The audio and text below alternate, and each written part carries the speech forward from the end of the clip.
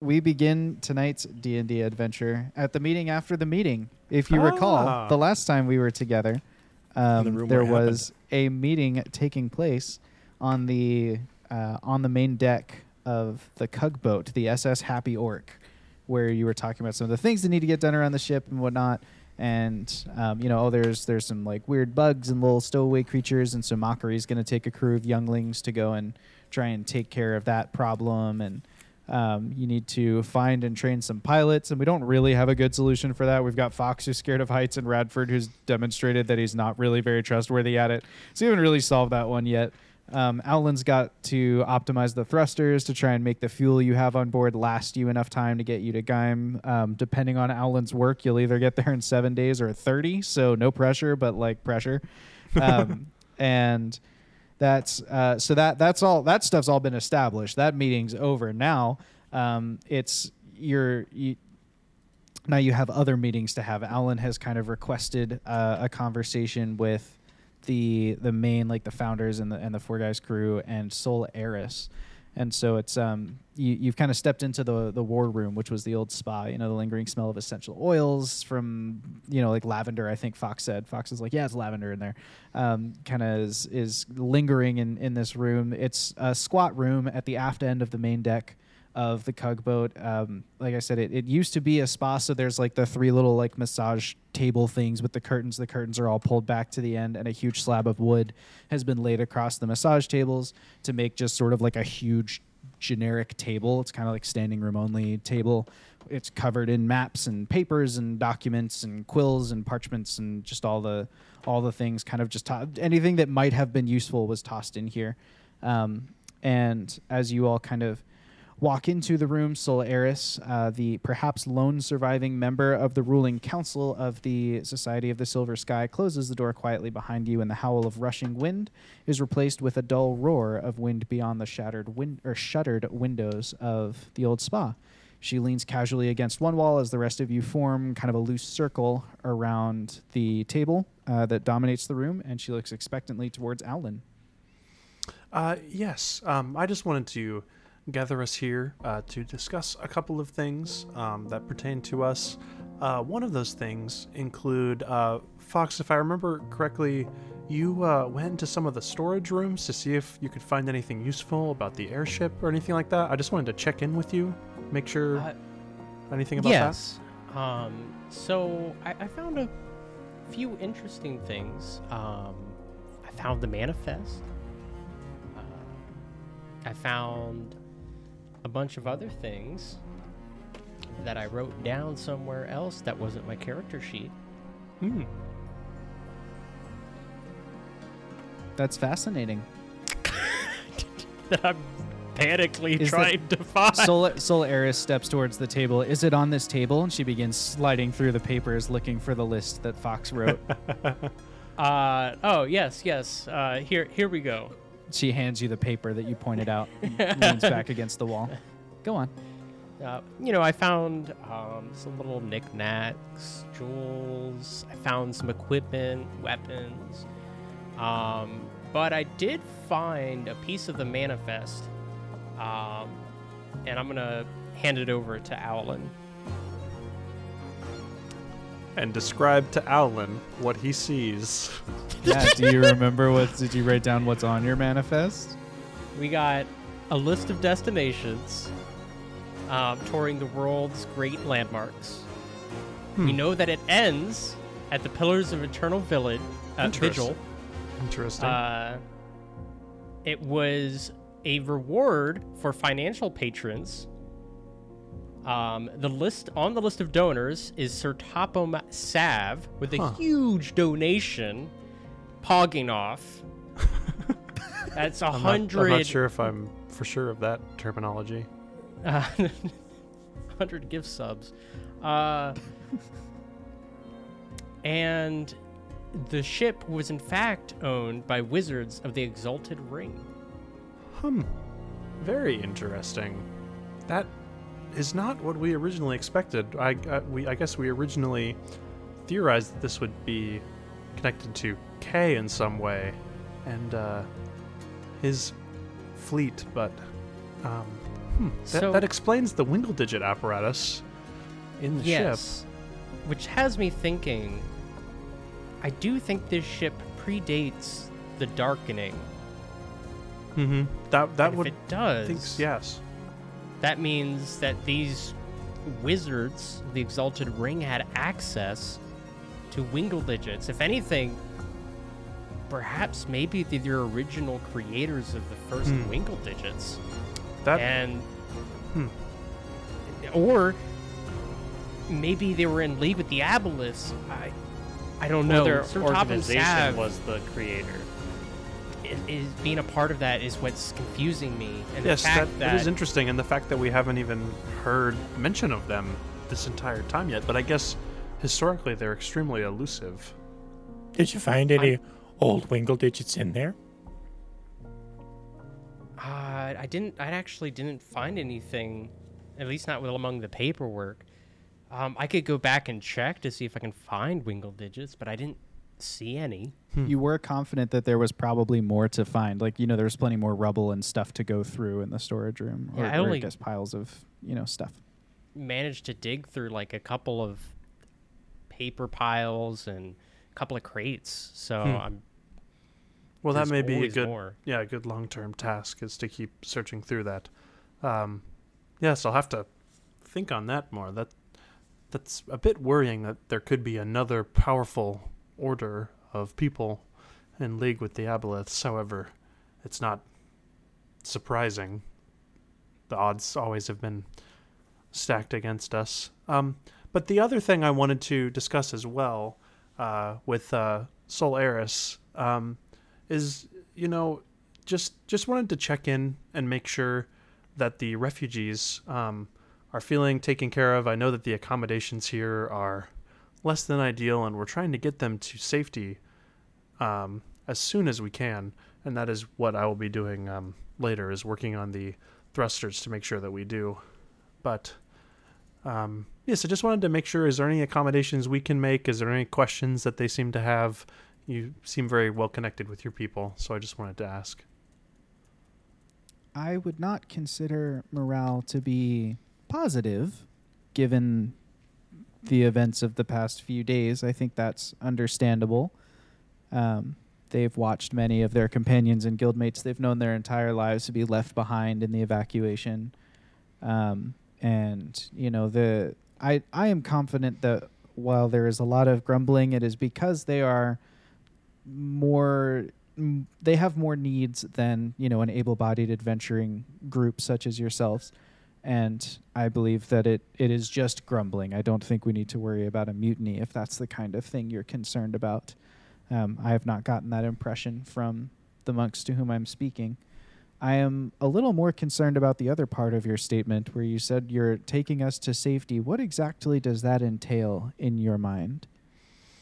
Yes. According to our intelligence about the state of the world, it is quite possible, and based on what you witnessed at the mountain, I hope you will trust our judgment on this. It is quite possible that one of the last free cities left in Urada is Gaim, and we will be taking you there. And it's built into a mountain, so it's very defensible. But did you not say that it was under siege? Yes. If you would prefer us to drop you off in a small village outside of Gaim that is not under siege, that is fine. I am confident in the defenses of Gaim, and I am confident in their ability to weather this storm, and I am confident in our ability to stop this war. But I would gladly consider any suggestions you have. I just can't stress enough that we cannot be sure about the freedom or safety of essentially any other place outside of Gaim. Yes, when you said you would aid our evacuation, we did not anticipate that you would consider evacuating us into the heart of another siege. And I can't say I'm confident in that course. What would you suggest instead? That is what's troubling to us, is that we don't have many other ideas. It seems to me that if you can modify this airship to stay afloat, it would be more prudent to leave these weaker creatures on this airship and venture down to the surface yourselves to find another means of getting back into the air. That is an interesting proposition. Wait. However, Are you suggesting the airship we just invested a lot to put together that we were hoping to use to find one of the avatars, which I would like to remind you is necessary in order to stop this whole thing? You know, the war, the aboliths, the fighting, the world potentially ending in enslavement. To just allow you guys to have it, we'll just walk the rest of the way. What my colleague is suggesting and trying to communicate is that we will need this airship to find K, one of the avatars. In fact, the final avatar that we need to find in this journey. And yes, we must do that for this to work. And if you think that keeping your people on this ship while we do that is more safe, then we can do that. But I cannot guarantee. I don't think it's more safe, honestly, Solaris. When this is all said and done, maybe I can use my airship as a temporary home for our people. But our plan is to bring this into much more danger than what Gaim is currently under. Yes, I think you're misunderstanding me. I am saying that I do not believe the airship or even the location of my people is the danger. I believe you are the danger. Our society was plunged into a war we didn't ask for because you sent beings of great power to the mountain we lived on to stash them somewhere until you needed them later. And then when those consequences caught up with you and our mountain was besieged, you showed up, offered to evacuate us, got about half of us out, and are now planning to drop us into another siege. While you go off on your own among the sky and waltz away, leaving not just us, but plenty of other refugees from places you've been, gone through, and left to deal with the fallout. I'm suggesting that that's not prudent. I appreciate those points. However, there are a couple flaws in the logic of what you've just presented. One is that one of the avatars came to the mountain on its own accord. We did not send her there. DM, what time is it? That is one thing. Time of day? Mm-hmm. Is that what you're asking? Yeah. It's evening. Are Garlo and Satonia It's the end here? of your first day together. Right. They're not in the room. They're on the airship. We sent Garlel to the mountain after we already knew that Zatonia was there and that Zatonia went there of her own accord. The reason why you were in danger, truth be told, is because Thraxenhau lived in that mountain. And because Thraxenhau lived in that mountain, one of the avatars went to stay in the shelter of Thraxenhau's domain. And then we thought, well, one of the avatars is already there, and obviously she views it as a safe place, so we will send Garlel there as well. And I appreciate your feelings in this situation, and I know that this is a whirlwind of terrible, life-shattering events. However, if we had not shown up to rescue you, you would not have been rescued at all. And while I, like I said, appreciate the might and the wisdom of your order, I do not think that if you and Thraxenhau stood their ground alone in that fight that you would have survived. Thraxenhau himself, we don't know his fate.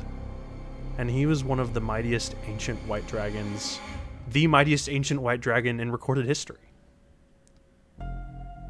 So War is an ugly entity, and an ugly entity that you brought to our doors. No, we literally did not. Did you not hear what I said a moment ago about how one of the avatars went there of her own accord. All right. Technically, Thraxenhau brought it to you. Listen, I just want to make this point clear. What Alan's trying to say is this war was coming to your door whether we were there or not. You were associating a causality that we were there, war appeared, we must have caused it. And I would like to assure you that 5 people, no matter how awesome we may be, do not bring war to every single place we go.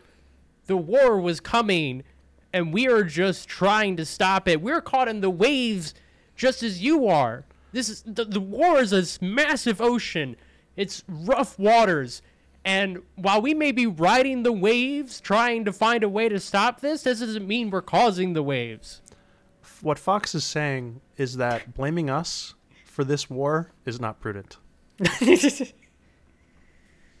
Solaris.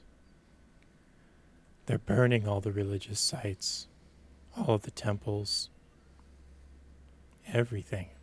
Doesn't matter what deity. We saw the fires on the way home. They would have made it to our mountain anyway. They would have burned it anyway. It's just a matter of time.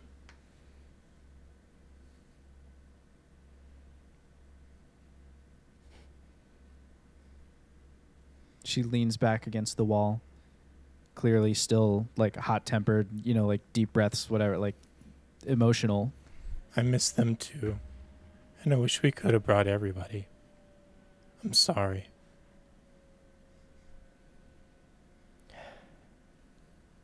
I'm sorry that when I came back, all I brought was trouble.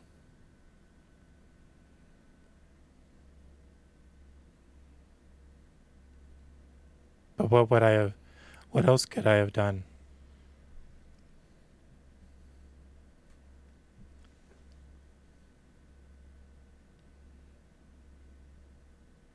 What difference would it make now?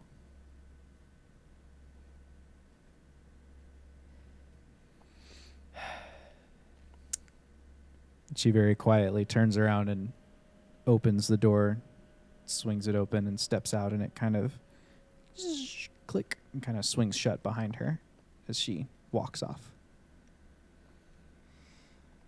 Well, although I went into So- that conversation with the intention of diffusing a mutiny, because my intelligence and logic I felt insulted, that I apologize because I think I may have made one more likely. It's not your fault, Alan. Tension is high. This is very, very tough on all of us, really. And So I think we can come out of this with an understanding that my morale might be a slight issue. I think that is possible, which makes me want to complete this journey as fast as possible. I'm also going to be honest. Gut instinct tells me we need Solaris to we need to be on their good side, because I think also we're the only They can- ones she can yell at right now. She can't yell at the Abolish for starting the war. She can't. that's expected. I'm just saying we need to make sure that by the end of this, she at least understands, because she holds influence. I Whether think, she means to or not, people are going to look to her to view what to do. And if they see anger and resentment, I think maybe if she had a conversation with Satoni and Garlo about the state of everything. It sounds like they've been pretty disconnected from everything that's going on until we showed up.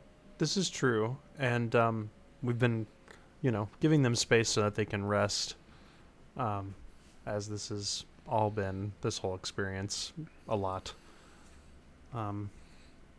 Especially considering they worship Kotix, that's a pretty good idea. Yes. I guess, says the disembodied voice. I don't know why. There's no one left for me to be in the scene. I just God? was really impressed by that thought of having them talk to the avatars. That's a great way to do it. Anyway, go ahead. Sorry. Yes, I think that But that would be beneficial. our story hasn't really been told around the world, or at least I don't know what's being said about what we're doing, but clearly that Sunset House is very disconnected from world affairs, and so I think You know them what? getting a dose of what's been going on will bring things into perspective about what we're doing. How about tonight? We just try to raise spirits a little bit. I don't know how we are in rations, but maybe we can afford to have a small little feast, or maybe some desserts everyone can have.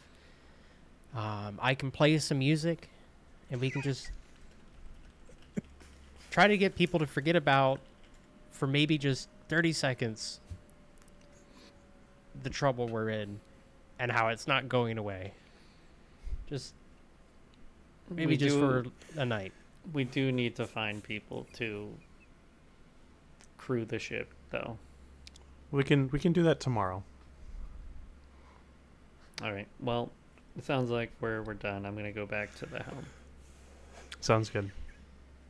Bruiser will saunter back towards the cockpit. Okay, as Bruiser walks out, I keep trying to pull it back in and I can't. Fox was like, we should like break out some desserts, and Wash and I like made virtual eye contact. Like if only Fox had left any desserts in the rations he ate, there might be some desserts on the airship. And Fox is like, yeah, desserts are what'll solve our problems. I always have a dessert when I feel bad about it. Oh, man. Okay. Well, as Bruiser heads back to the helm, you know what that means. It means it's story time at the Wing Badger Tavern, and we'll be right back, maybe with some desserts. Zinir, Gaunteus, Kotex, Owara. Long ago, the four ancients created a world in harmony. Then, everything changed when the chat emped magic. Only Kelnor, master of good vibes, could stop them, but when the world needed him most, he vanished.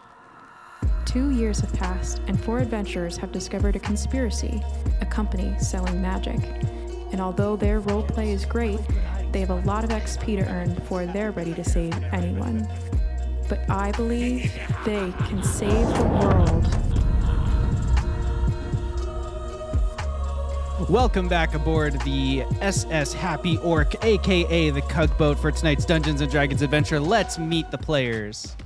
Hello, I am Jake, and I play Alan Woodrear, the Azamar barbarian artificer, whose pride felt a little bit insulted in that last conversation. And yeah, it's been a long time since that happened. Hello, I'm Fox. Whoa! And I'm a rogue changeling bard, and I'm here to really excited to be here, and I'm gonna raise some spirits. It's gonna be a not a sad time. Hello, I am Trevor. I play Bruiser or Ferdinand, but most people don't call him that. He is the Winged Badger Inquisitive Rogue of the group, and he is piloting the SS Cugboat. And I'm Wash. Apparently we're doing WWE entries, so woo! Here we go, playing some D&D tonight. I'm Radford, the white dragonborn monk, flying the airships, doing lots of stuff, fighting with all my might against depression and mutiny. Woo! And I'm Josh, your Wing Badger Game Master. Without further ado, let's get back into tonight's Dungeons and Dragons adventure with a little bit of a time skip here.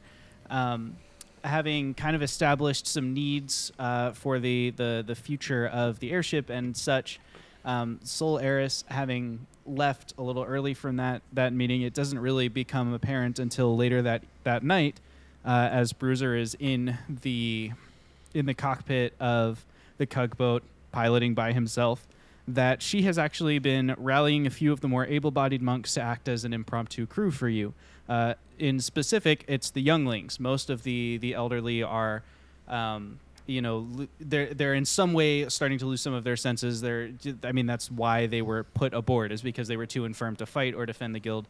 And so they either have bad eyesight or they're not as coordinated as they ought to be. But a lot of the kids are eager to step up to the challenge. And as such, While none of them are exceptional, the learned monks are used to study and discipline, and they take to the Cugboat adequately enough for your short-term needs.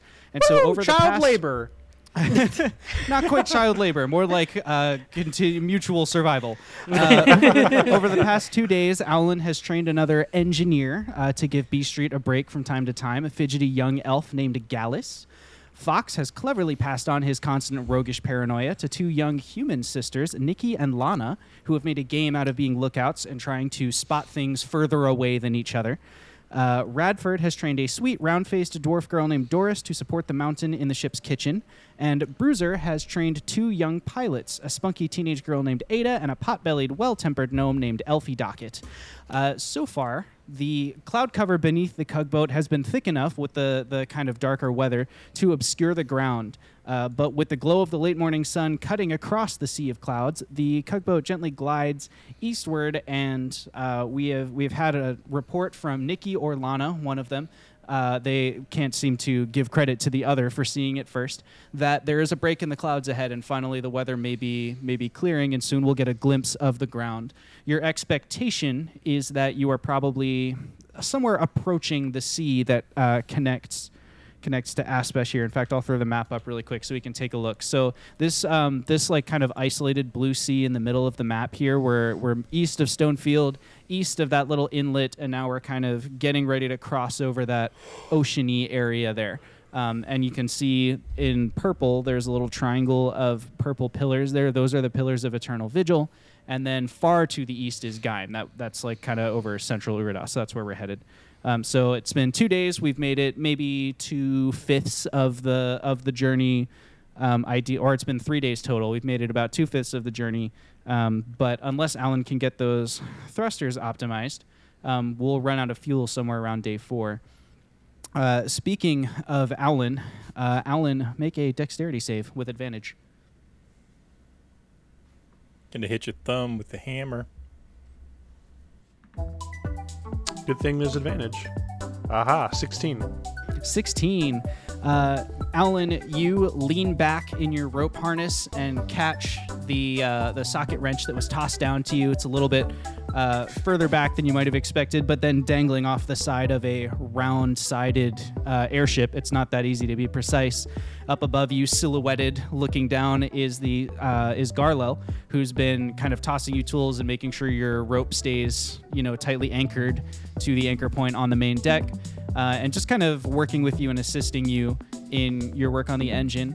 Underneath you, on the lower side of the thruster, is B Street with his head poking out from the underbelly of the Cugboat, in case you need anything like adjusted underneath or whatever, rather than you having to like hang upside down, which is kind of dangerous. Mm-hmm. He's able to kind of, with his smaller form, he can kind of poke his head out the side through one of those portholes and adjust from down there. And so the group of you are kind of working together. And so as you catch that socket wrench and kind of lean back into the airship to continue your work, Garlo finally yells down after mostly you haven't really been talking, mostly you've been working, but now he kind of starts up a conversation with you. So you're managing the band now, huh? How's steering that ship going? It was extremely rough at first, I will say.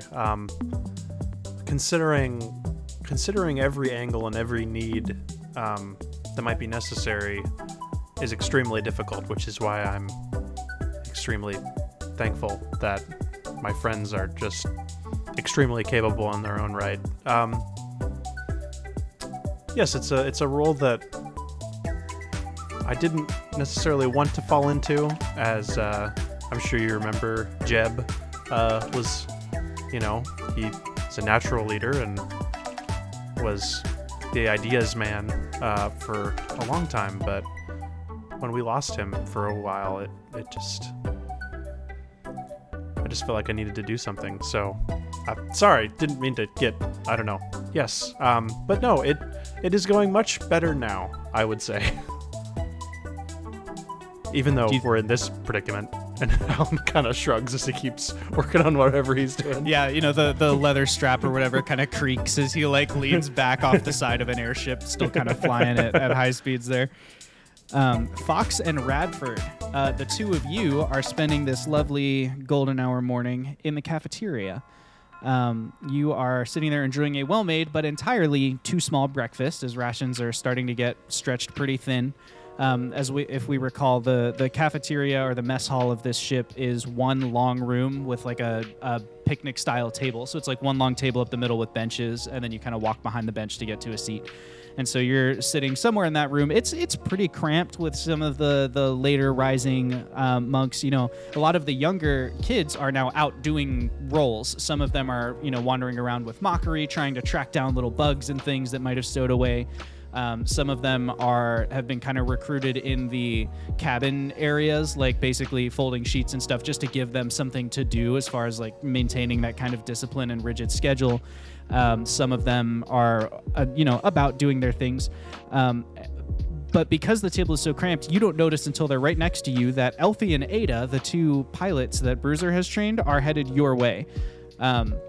Ada clears her throat loudly right next to Fox. Excuse me, yes? Yes.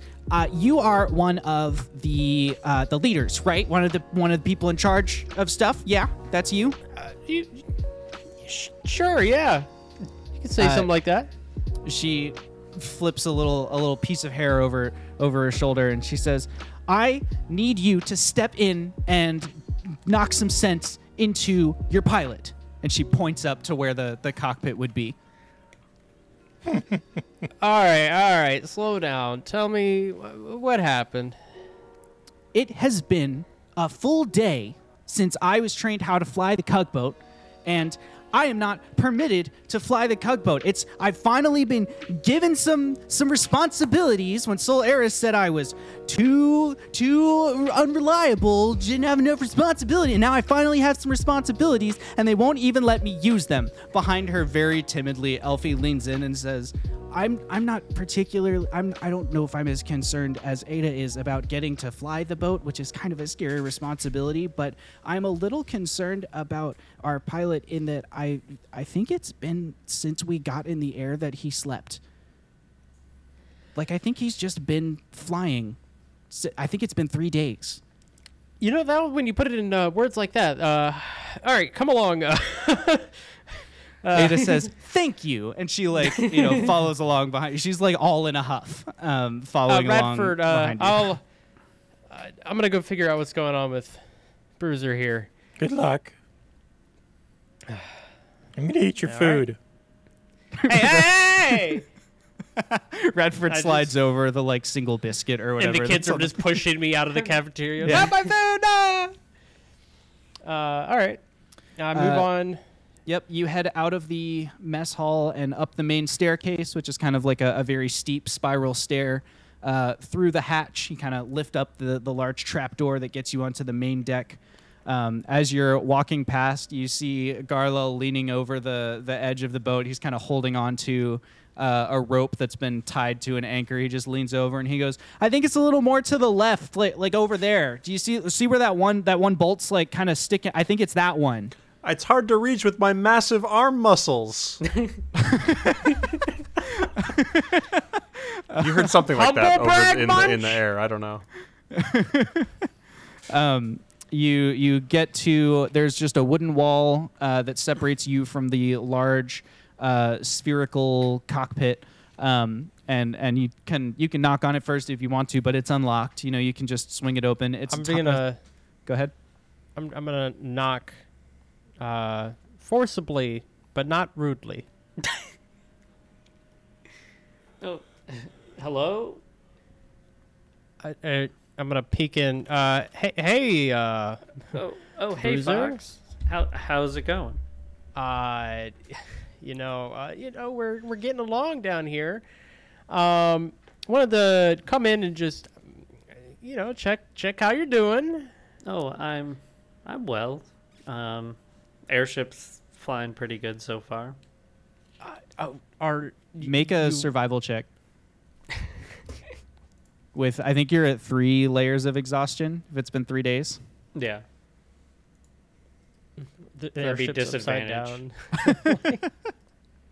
That is a 4. Yeah. As Bruiser says that, you see like a little alarm light begin illuminating, and the whole ship begins listing to the left. Oh, Behind let me you, you fix hear that. Garlo go, "Hang on to something! I can't. I got. It's all slack up here." Oh, sorry. Let me fix that. Oh, okay. Bring it around. I'm gonna There we grab go. one of the kids and kind of just like gently push them a little closer. Listen, Bruiser. Ada leans in and kind of reaches through a wing, like between a wing and an arm or whatever, and like hits a button on the panel, and the whoa, ship kid. rights itself.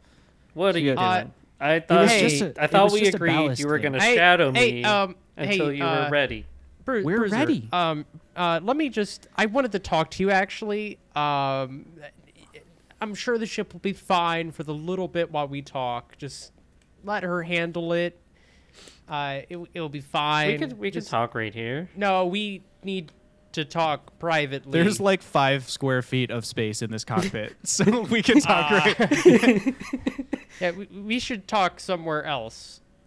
Oh, If if you- we need to be private, we can let them go. I mean, they've been doing their best. No. We would have been doing our best if you would put me on the freaking controls. Ada kind I of stomps told up to the you front. when you were ready. I'm gonna just slowly put an arm on your shoulder here and just be like, no, I insist. In fact, we have a couple people down below who want to talk to you. They're not gonna fit up here, so People we need what to head people? down. I haven't talked to anyone other than us. Yeah, that's the problem. So let's head downstairs and fix that problem. Why is that a problem? Because I'm gonna tell you downstairs why it's a problem. You're acting weird, Fox. Elfie kind of like leans around Fox a little bit. He doesn't go into the cockpit. He's not trying to be confrontational, but he says, I think that maybe he's trying to very politely get you to leave because your piloting is endangering us.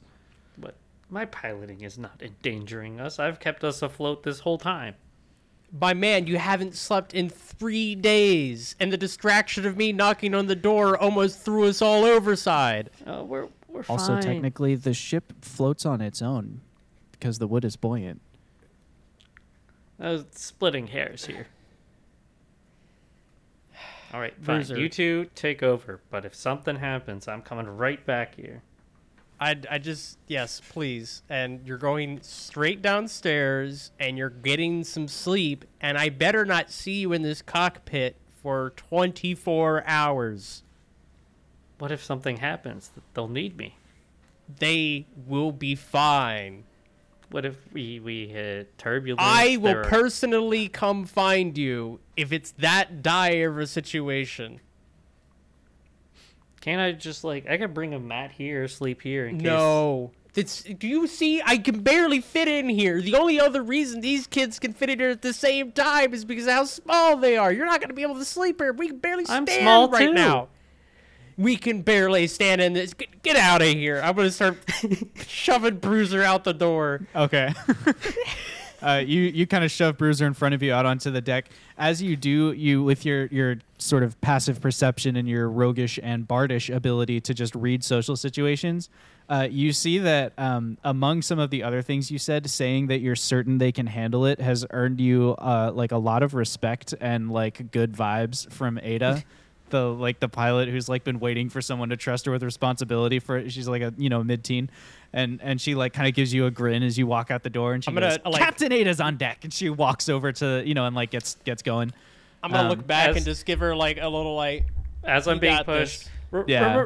Remember, down is up is down, left, right. if they don't know that by now, we were already doomed. All right, so get your butt downstairs. It was at that moment they realized that Bruiser's only knowledge of how to fly an airship was to put in the Konami code and hope for the best. Okay, and so now Fox, you and Bruiser are back on the deck. The ship has righted itself and so far is smooth sailing. All right, I think Garlisle is the only one on deck currently. Yeah, he's on deck. He's got like a little toolbox next to him, and he's mostly just like waiting for Alan to hand me the whatever. He's like just there to assist. I'm gonna be like, Garlo, Yeah, what's up? You see this man get anywhere near the cockpit in the next 24 hours, you alert me and you stop him from entering the cockpit. Don't let him go in the cockpit. Isn't he the pilot? What? That's what. what's going Thank on? you, Garlo. You look sleepy, bud. Are He you okay? hasn't It's slept fine. in 3 days. He hasn't slept in. Alan, you can hear just Garlell's half of the conversation over the edge. Your pilot hasn't slept in 3 days. What's that about? Before he said pilot, Alan was about to say, Garlo, you've just been sleeping the last 3 days. That is quite troubling that Alan will try to yell, like, Bruiser, go sleep! See, even the ghostly voice from over the side of the ship that you're hallucinating because you're so tired is telling you to go to sleep. But they need me. I need to get everyone to safety. They need you to be in good condition so you can get them to safety. That's what I'm doing. You're not in good condition. You're endangering us all. We are fine. I was doing good. I got us this far, you were didn't I? doing good until a knock on the door. What would have happened if somebody had appeared or if there was trouble? You were barely holding it together going in a straight line. But it was a great straight line that it was. You know what else is a great straight line? The straight line going down the stairs into the bed. Get marching. Bruiser huffs and forlornly makes his way down. He actually doesn't know where he's going fully because he hasn't explored the ship. Okay. No, okay, no, that's Is the it cat. here? All Is it right, this way? no, okay, it's down further. Keep going down the stairs. Eventually, you find the hatch, and you go into the main stair, and you have to go through the mess hall to get to the crew quarters. So you walk into the mess hall, and Radford is just finishing probably like his third or fourth biscuit that he's kind of pilfered from someone who's left, as you make your way past. And so Radford, you can see Bruiser walking by. Trevor, what's Bruiser's like demeanor and affect like? He's probably got really dark bags under his eyes. They're like slowly like opening and closing constantly.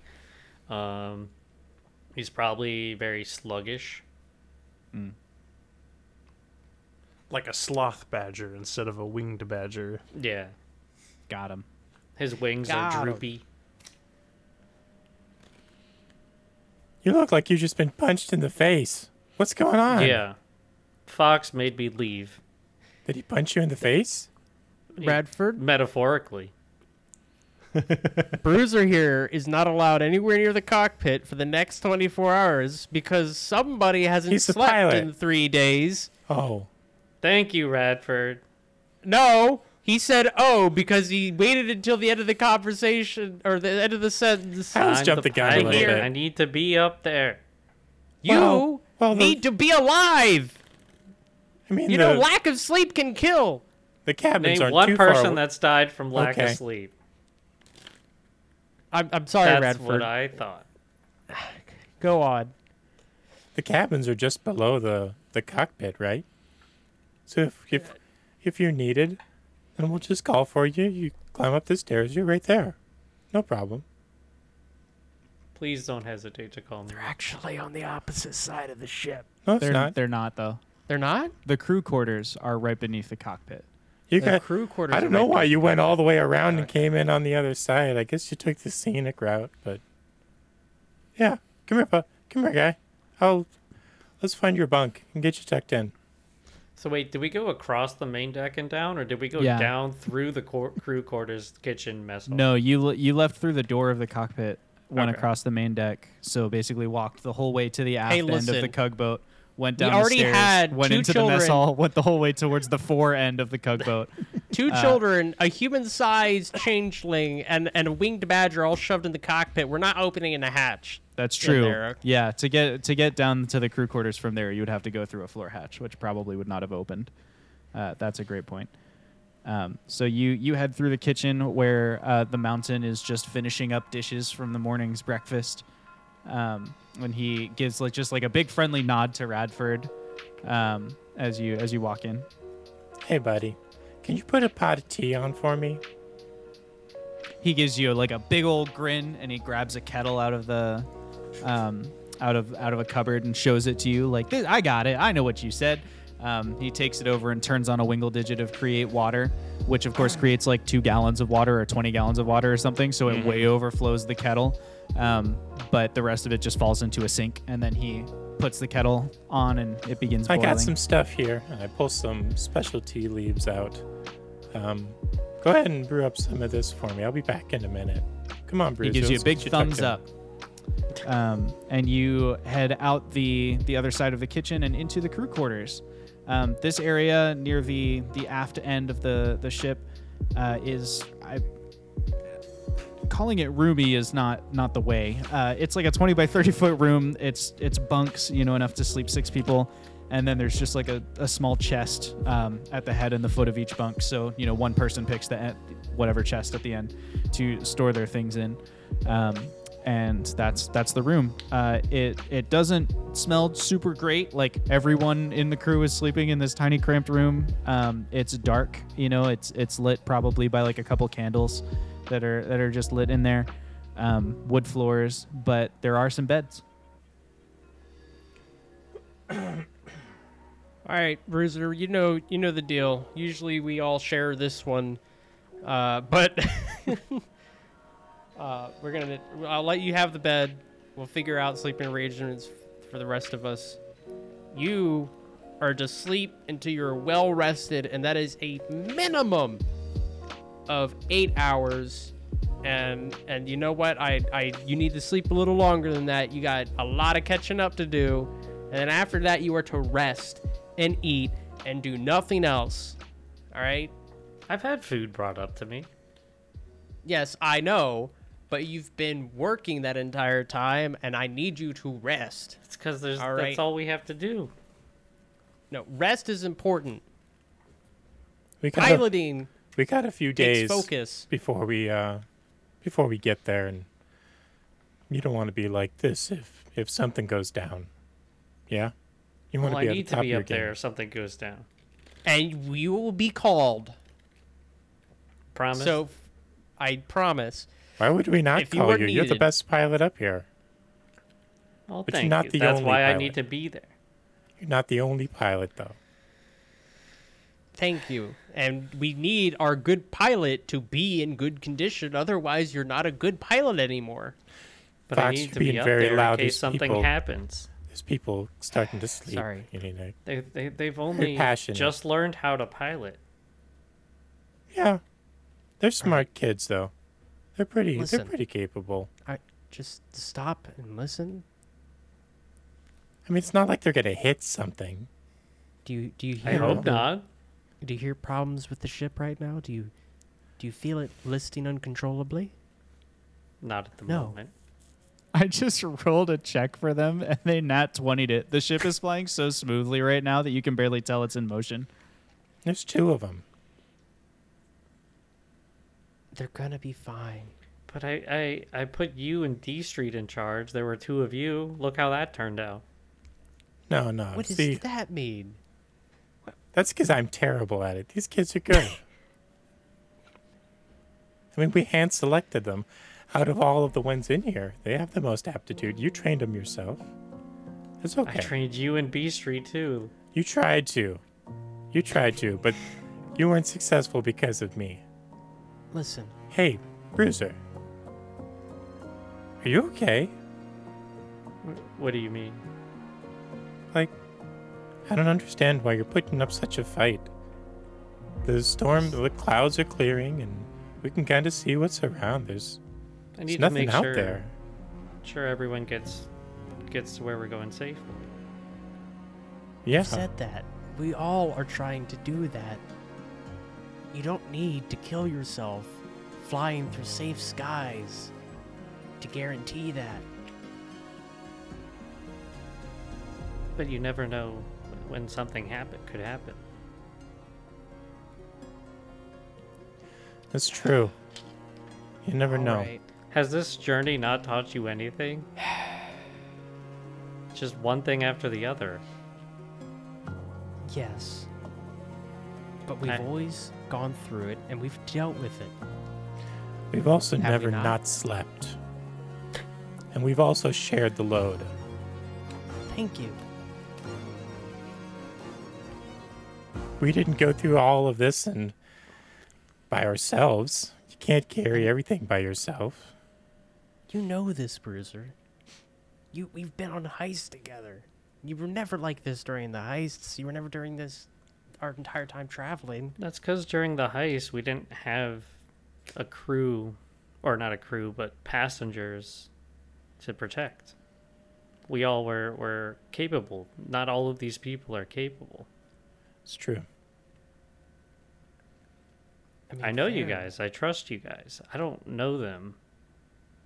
I don't know what's going to happen. The first job we worked together. You had to trust me, right? You gotta take that leap of faith. You personally trained these kids. Weren't you, at some point, a novice as well? Didn't know how to pilot. Didn't know up from down. I'm exaggerating, but you get what I'm saying. I don't know. I've always just been on my own. I've done everything on my own. What do you mean you've done everything on your own? Somebody had to teach you something. I guess, like, what does a slave owner teach a slave, you know? Then I escaped slavery on my own. I found a city. I taught myself what I needed to. All right, let's sit down. What's on your mind, Bruiser? I wanna protect everyone. I need Okay. everyone. I need everyone to stay safe. I don't want anyone to resent us for what we're doing. I don't want to be looked down upon. We're trying so hard to help these people, and I don't know, it just, like, we took them from their home, you know? It's bringing up old things, you know, me being taken from my home, my family being left behind. I don't even know if they're still alive. I don't know who's still around. Okay. Listen. First, be reassured. You're not a slaver.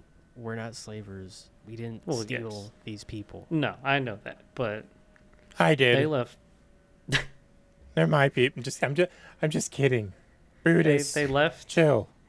They left their own some of their people behind too, and so we have to keep them alive to make sure that they get to live on and maybe restart their community somewhere nice. And we're gonna do that. We're doing a great job so far. And for us to continue doing that great job, we need you to be in the best condition you can be. Hey, And Bruiser. that's What's your plan? Well, we were going to Gaim. I don't know if that's still the plan. Still the plan. As of Okay. right now, still the plan. Okay. What's your plan, though, for piloting? You're a smart guy. You got this worked out, I figured. Yeah, we're gonna just hopefully sail smoothly to Gaim from here, and It's like 2 weeks away, right? yeah. So what's your plan? I mean, I figured eventually someone would take over. I just need to feel comfortable observing them under close watch so that they really understand what's at stake. Do you think that you're, open your eyes up. Okay. Do you think that you're, even able to watch him right now? I could just kind of lay up there with them, and then if they needed me, I'd be right there. Okay. Okay. And Radford like grabs a blanket and a pillow, and goes into the kitchen, and comes back with a warm cup of tea. Here, this is for you. We'll put you up in a little. We'll let you sleep in the back of the cockpit up there, and yeah, get some rest, get some sleep.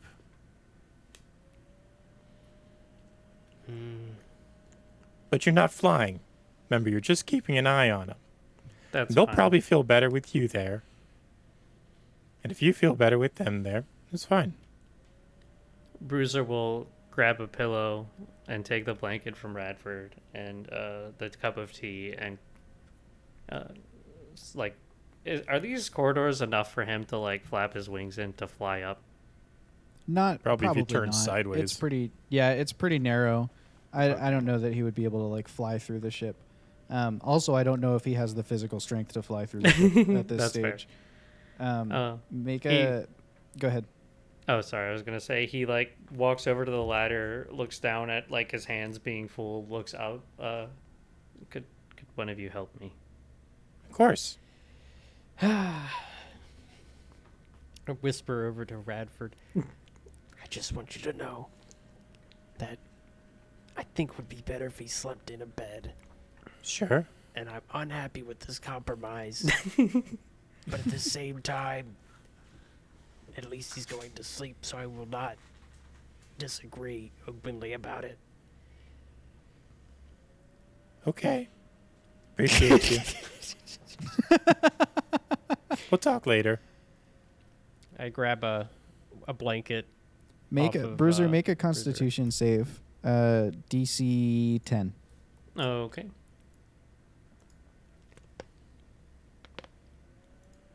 By the way, DM, these specific herbs are very sleep-inducing. That's some stuff Okay. he's That had on is- them for a while. DC 15. That is a 9. Bruiser, like it basically falls asleep on his feet at the door, like at the base of the ladder, waiting for someone to come help him. I got you, bud. Whoa. I got you. And I'm going to wrap him up in the blanket. Here, take his tea. He can still smell it. Keep it nearby. And, well, we haven't gone up, and I'm not carrying him up these steps. Let's put him in bed. Okay. I'm good with this. And so as you tuck Bruiser in, Owlin, make an artificer tools check as you're like hanging off the side of a ship by a rope harness, trying to modify the thrusters in such a way that while you modify one, the imbalance between it and the other thruster doesn't send the ship into a spin. Yay. 24. Normal things. 24. It's going great. There's a lot of pauses where you're like, okay, B Street, I need you to go and change this thing and this other thing in engineering so that the thrusters feel the same, like so we can pilot the ship properly. But at least it's going. It's honestly, it's not even that tense. It's more of like kind of a fun. You're just out there enjoying the view. You're kind of chilling on the side of the airship there.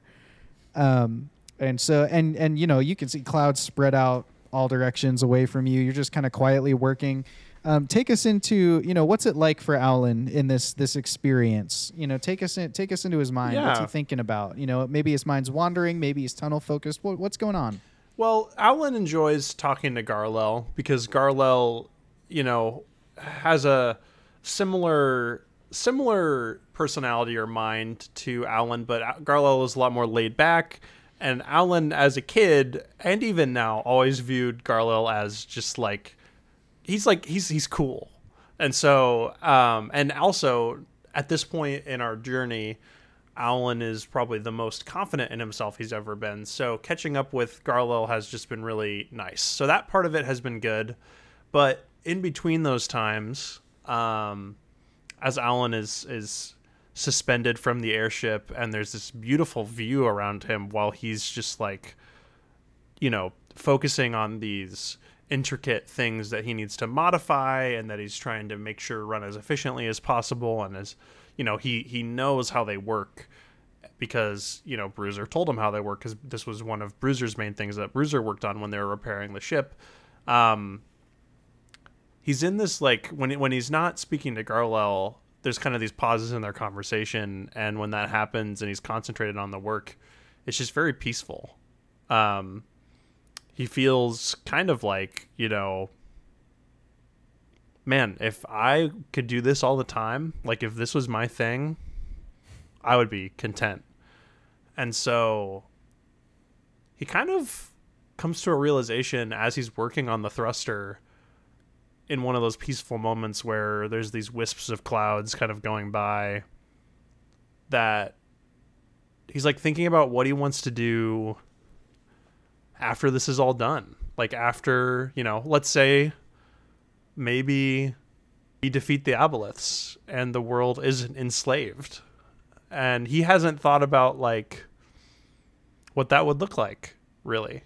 So he's just thinking about, repairing this and optimizing it and messing with it and trying to find the best way for it to work. And he's just like really content and thinking about, man, if I could do this for the rest of my days, I would love that.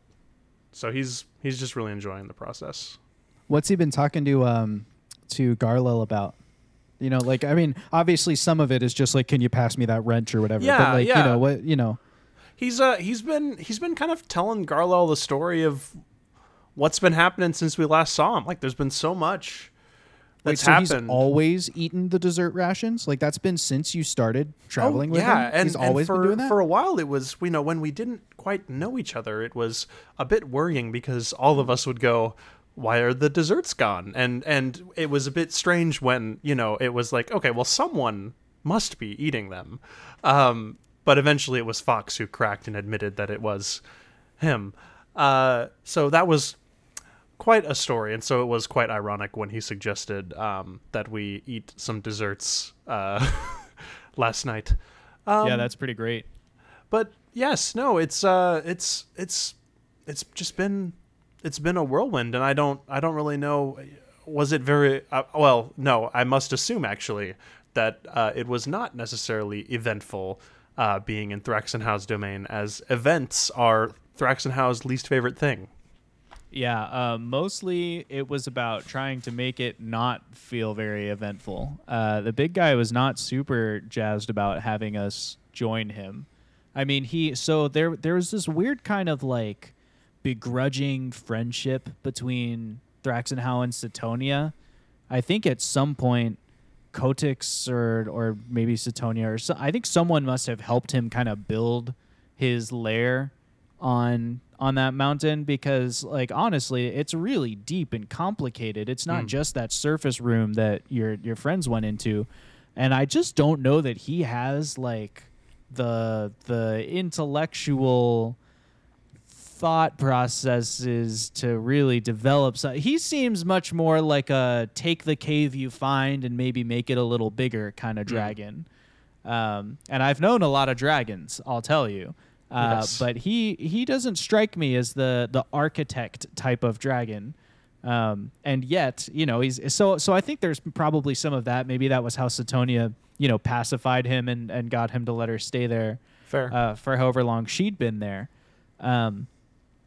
But yeah, a lot of our time there was spent trying not to disturb him. I was able to convince him to let me stay by promising to help guard his hoard, which, as you can imagine, at the top of that mountain was just me standing in the room where his hoard was.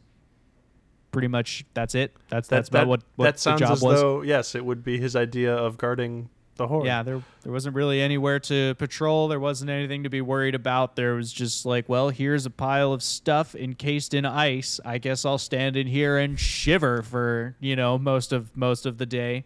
Which, like, don't get me wrong, I'd way rather be there than in that magic circle with that huge sphere of annihilation, hanging over my head. Yes.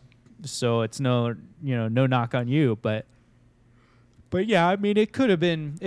Oh, hey, don't drop that bolt. It could have been better as far as just conversation. Let's just say he's not the best conversationalist. Sure, I got that impression. I guess was Setonia the best conversationalist? I have not hardly interacted with her whatsoever. I don't know anything about her really. Yeah, she didn't say much either. I think that she's probably in her own head, though. Satonia speaks several languages that I speak. She can speak, is what I'm trying to say. But she didn't, and I think she's probably in her own head because shortly before the darkening, Shrub approached her and said that he had a prophecy of some bad things, like or a prophetic vision of some bad things happening, and he had this plan for like how he could stop it. And she was like, nah, that's not the way that, Kotix works in the diverging paths, and you have to let the waters fork and the stuff. And I think she now feels a lot of responsibility for Shrub no longer being with us. So I think that's been pretty heavy for her. Do you think that she would be open to discussing how she feels about that, and maybe where her head is at in that way with the monks that are on the ship? I'm not sure. I guess maybe. I mean, they worship her, right? That whole guild's thing. Well, maybe not her, but like Kotix. Yes. And she's the closest thing to Kotix they're gonna get, unless we can get this ritual working and reconnect your world to the rest of the worlds. Yes, it just, I think it may be beneficial to boost their morale, as well as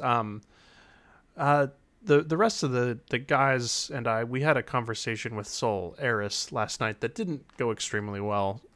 They're very discontent with the situation, which is understandable, but laying a lot of blame onto us. And I understand that. However, last night I felt my pride was insulted a bit, and got somewhat overzealous in my defense of our actions, I believe. A little stormy, maybe?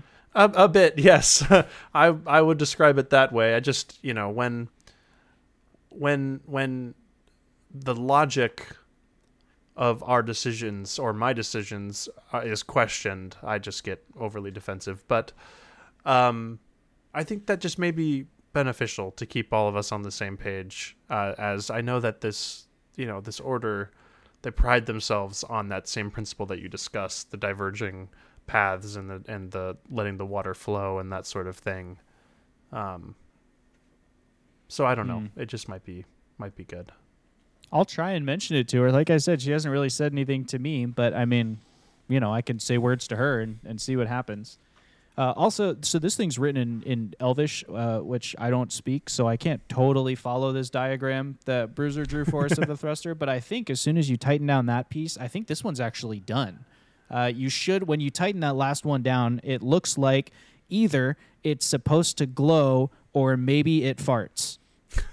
I will assume it's the glow, but and then Alan will reach a hand up and try to touch the Elvish with his hand, so that the comprehend languages from the rod will just tell him what it is. It's supposed to glow. It's supposed to glow like a bright red.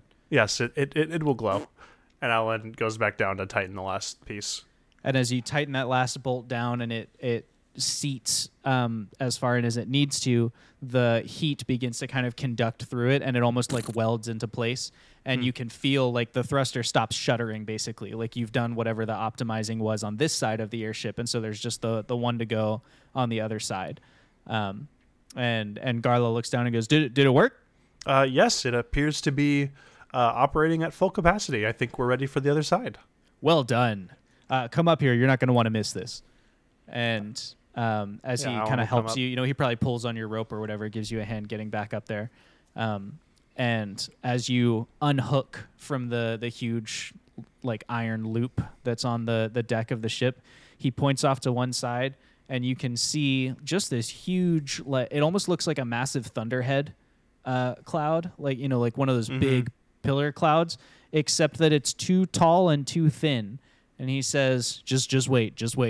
And as the airship gets closer to the end of the weather formation, and the ground you're not looking down, but the ground would be getting clearer as well.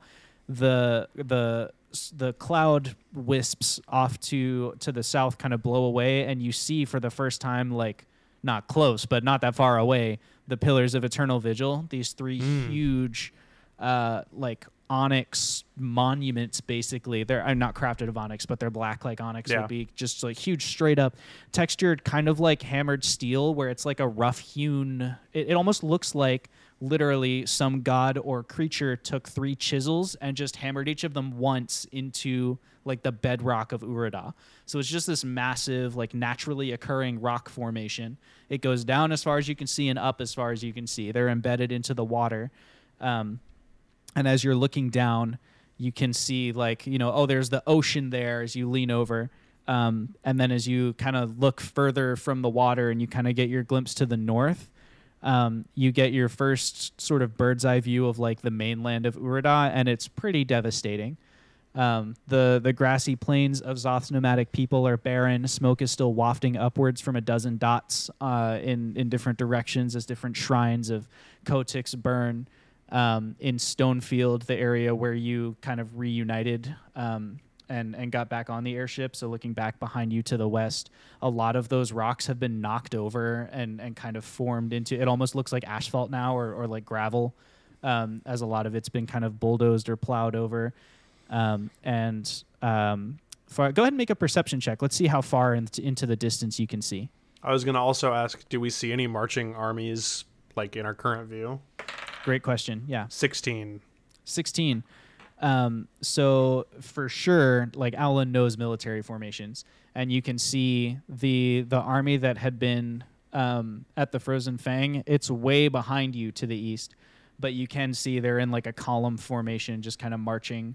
They seem to be going back towards Tumbleweb, and you can see way off in the distance. Tumbleweb is kind of like the curve of the horizon. It's about as far as you can see from here to the north, and Tumbleweb is it's not.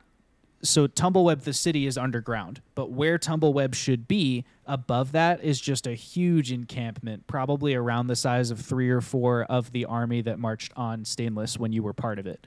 Jeez. Just this massive. I mean, it's just like a line of little black. It looks like an anthill from this far away, but like just a line of like black tents and dots and things that are kind of silhouetted out there. You are passing above, like, you're not quite even with the Pillars of Eternal Vigil, but you're between where Naughty is and where the pillars are. So you're sort of just coming back over land after crossing that river delta. You're headed back into that direction, and so you're also passing over you've passed the now barren hills of where Zoth's nomadic people were, where Fox's commune was, where he grew up. You can see the smoke kind of coming off of the rubble of that. Looking north towards Aspesh, you see a surprisingly little levels of devastation, but their navy, which is docked in that sea, is flying a new flag emblazoned with the emblem of a rod being broken over an anvil. Nice. That's no good. Yeah. A little bit ahead of you, labeled on this map as Rust-Free, but what is now the city of Stainless.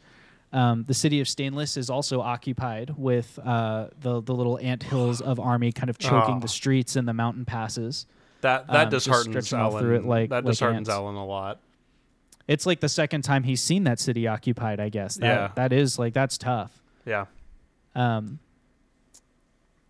so that's, as you're looking out at all of that stuff, Garlel is still looking south and westwards, or south and east towards the Pillars of Eternal Vigil. And he just very kind of calmly tells you, it's pretty impressive that we can see them. I wonder if that means we can get to them. They're, historically, there's been a haze that surrounds those pillars that causes travelers to get lost, to lose their bearings. And some people think that that's a myth, but it was Gamteus who made it, and I can tell you it's real. I've even flown in there and gotten lost. And I can tell you for sure that in the library that we once had, with its bazillions of historical texts and prophetic readings and sermons and all those things, Gamteus never said anything about a ceiling on that haze. So I'm a little concerned that if we go straight through, we may lose our bearings in a big way. But so you're suggesting that we may need to navigate around? Yeah, I already went up and told the kids in the cockpit during a point where you seemed like you pretty much had it under control. I walked up and let them know to go around. So they know they should be adjusting our course here pretty soon. But all right. Well, I appreciate you keeping an eye on it. That was something that I guess I was unaware of. Yeah, and it sounded like from what you were saying about your meeting the other day, it sounds like you might be trying to get into one of those pillars, right? Well, or on top of them or whatever. We know that this ship may have been built by them on top of it, and by the Order of Wizards on top of one of them. Wonder if they're still alive, if there hasn't been any magic up there. I do not know. I know that it may come to a point where we need to go on top of one of those pillars. But right now our priority is reaching Gaim and then finding Kay. So I think that's what we're doing. And picking now. up Laredith, right? Can't wait to give her crap. She designed a library and it fell as soon as we took one thing out of it. That is, I haven't thought of it that way. That is a funny way of describing it. Thought you were supposed to be able to check stuff out of a library, but no, here we are, big pile of rubble. You get the impression that he's using the jokes to kind of cope with the fact that, like, sure. It's still it's been 3 years, but that's not that long when you're as old as an avatar is. And so he's kind of coping with the humor a little bit. Yes, gallows humor, if you will. But yes, that will be part of reaching Gaim, and then she and I will concentrate on trying to construct the machine that will bind the rods together. And you're welcome to help as well if that interests you. But I mean, I'm happy to be on hand, but anything that's about establishing orders, probably not my area. Perhaps that's probably not the right kind of build for me to be involved in. I like volatile things. Speaking of volatile things, downstairs in the airship, while Bruiser naps, Fox and Radford, what are the two of you up to? You've just kind of tucked Bruiser in, and you're now kind of standing in. You can hear maybe his little gentle badger snores, and the two of you are standing in the crew cabins. Hey, come with me. We have to do something. Sure. I follow Radford. So back at the dining room table. Okay, back in the mess hall. Well, I'm saying back when we were at the dining room table, and when Radford grabbed the rest of Fox's dinner, and appeared to be scarfing down food. What he was secretly doing was what he's been doing for the past 3 days, and that is pocketing it, and handing it out to the kids to give them like an extra ration. Aww. And he says, tells Fox what he's been doing. And those kids really look up to you. You're I'm old. I know a lot and I'm a bit of a figure, but they think you're really cool. And they just think No, they do. They do. I'm not asking you. I'm telling you. This is my observation. They think you're cool. And I'd like you to give this out, if you don't mind. Oh? Yeah, just make my rounds for the night. There's a couple kids who, they need a little bit more. Sure. And I'll walk around with you, but if you don't have objections to it.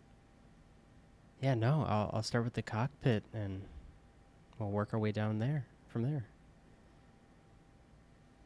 And as you head through the mess hall towards the cockpit, when you get onto the main stairs, you can see in the airlock. So the main stairs, basically, you can spiral up towards the hatch that takes you onto the main deck, or there's actually another airlock where you can go straight, and there's a balcony that just protrudes off the back of the airship, of the tugboat, and that little airlock hatch has 3 kids in it who are dressed in, it almost looks like they've got normal monk clothes on, like their normal robes, But then over top of it, they've just torn some random strips of fabric from bed sheets and like tried to tie them like, oh, I've got cool little bracers on my arms and stuff. And they're standing there with Mockery, who's got a cigar kind of sticking out of her mouth, and she's instructing them on the different ways to use a very, very small dagger. She's clearly taken daggers and like found a way to sort of cut them down to half size, you know, like so the blades are still, there's still a safe edge and a sharp edge, but she's just found a way to kind of make it smaller so that it's more kid-sized and they can handle them. And she's showing them how to use them to like wedge into the space between the wood and kind of like suss out like if there's any little bugs or whatever in there, they'll skitter out. And so one kid is in charge of like, I'm gonna wake all the bugs up, and then they jump backwards and the other two kids jump in and try and like, I'm gonna get them. And so Mockery is just giving them little pointers. You watch as they dispatch like tiny little cockroaches and stuff. But Mockery notices you watching, and she goes, every now and then they get something bigger. And she opens up the pocket of, like the big pockets in her sleeves or whatever of her monk robes. And you can see that there's another one of those little beetle things that jumped on Bruiser, and it's been just like impaled through. And she goes, that's their work. And she's just kind of like having a grand old time, like teaching these little kids how to be edgy monks. All right. Well, I've got rewards. Listen for up, kids. the monster killers. First mate's on deck. They immediately turn around and snap to attention. Oh, whoa. Redford walks up and down the line. Good form. Good form. You've been providing a very valuable service to the ship. And we got a little something extra for you for your labors. First mate? And I've got some treats. They all Well, like, yay! You know, like all composure breaks, and they're all excited to eat food. Mockery Right looks here on for approvingly you. as you For hand out little you. biscuits or whatever to them. They all sit down. They're like they look like sailors who are busy all day unloading and loading boats, where they're sitting down, legs crossed, leaning back against the side of the thing, trying to be like all edgy and like, oh yeah, I've been doing sailing stuff. But it's like a single biscuit, so they're like sitting there Yeah. eating the little biscuit you hand out or whatever, and kind of talking to each other about how cool they are. Wow, you guys are getting pretty good at this. Just remind me to watch my back, eh? We won't. That's the spirit. As you're having that conversation with them, Nikki, one of your lookouts you've trained, throws open the hatch really quickly. So there's just very suddenly, like, your ears pop a little bit and you suddenly hear the rush of wind. She leans over and goes, we can see the tall pillars. We can see them. Ooh. And then she goes scampering off across the main deck. All right, kids. Who wants to see one of the wonders of the world? They all stand back up. One of them goes, I'm on break. But the other two stand up, and Mockery walks up with you. And they'll follow you up to the main deck. All right. I hop on top of the main deck, slyly shove some biscuits into the lookout's pockets, give him a pat on the back, and look out to the horizon. In the distance, Owlin and Garlel are standing on the ship. Owlin, this is after your conversation and observations, as you hear like the little scampering of footsteps running across the deck. You maybe turn, maybe don't, but the three kids run up first to like stand next to you, and you can tell that Garlel at least has been kind of ingratiating himself with the monks. They all run up and kind of like hug his knees or whatever, like, yeah, it's good to see you, Mr. G. And then the others kind of walk up next to you and join the line, and now all of you are there. Uncle Gar. How go the repairs, Captain? Well, it goes. We're halfway there, and halfway there successfully. So, feeling good about the other thruster. I didn't have any doubts. Thank you. I appreciate it. How did getting our helmsman to sleep go? Oh, he's tucked in. We got him some. Radford Yeah. made sure to give him a nice hot drink and a pillow and a blanket, and my man didn't even make it to the bed.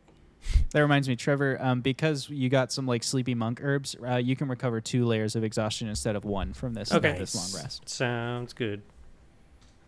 So yeah, it's like midday. You know, the sun's like straight up, and That's where the y'all are. brand. It's Sleepy Monk Tea. Sleepy Monk TM. Yeah.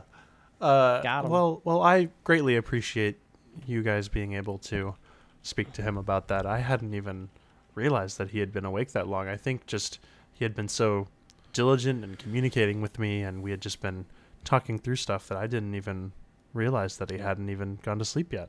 I'm gonna be honest. I could have sworn somebody had replaced him at some point. I mean, That was the intention. He was the one so adamant about finding, extra crew people, but either way, I just greatly appreciate it. yeah. I think the idea of having, so many people on board as I pat the kids' heads. I think that really just kind of pushed him to Sure. try a lot harder. And So many Maybe. crew, you mean? One of them says, like correcting it. We're not just people. We're the crew. sorry, my apologies. Agreed. I've never been on such a well-staffed vessel. But Hey, Cap. Yes. Can you take a look at this? It looks kind of interesting, and I've had, I was going through my scrolls and stuff the other day, and that's stuff that Fox found, and I want to pull out the big book / manual that we found that we were unable to read. I think it's written in Common, but I know you can. So I can't read it, but I know you can like read all sorts of stuff. Do you know what's in this? Alan will let Radford believe that the reason he can read Common is because of comprehend languages, not because he speaks Common. Right. Not because it is a common language. Yeah. Yes, I can definitely take a look, and Alan will open it up. What is the manual? That's what I was just going to check. Did I tell you which manual you found? There was. It just says a book / manual, but you can't read the cover. Because it's written in Common. Oh, yes. Okay. Let me pull it up here. And there's also the spell book with the cover ripped off, which we'd like to look at as well. Yes. Alan, what is your highest level spell slot? Oh. Only level 1. Alan is only a level 4 artificer, so. You feel. Hang on. I need to do some rolling. Uh-oh. Sorry. Take it all back. We don't even know how Alan It was feels written yet. in uncommon. Let's see. 6, 12, 13, 15, 22.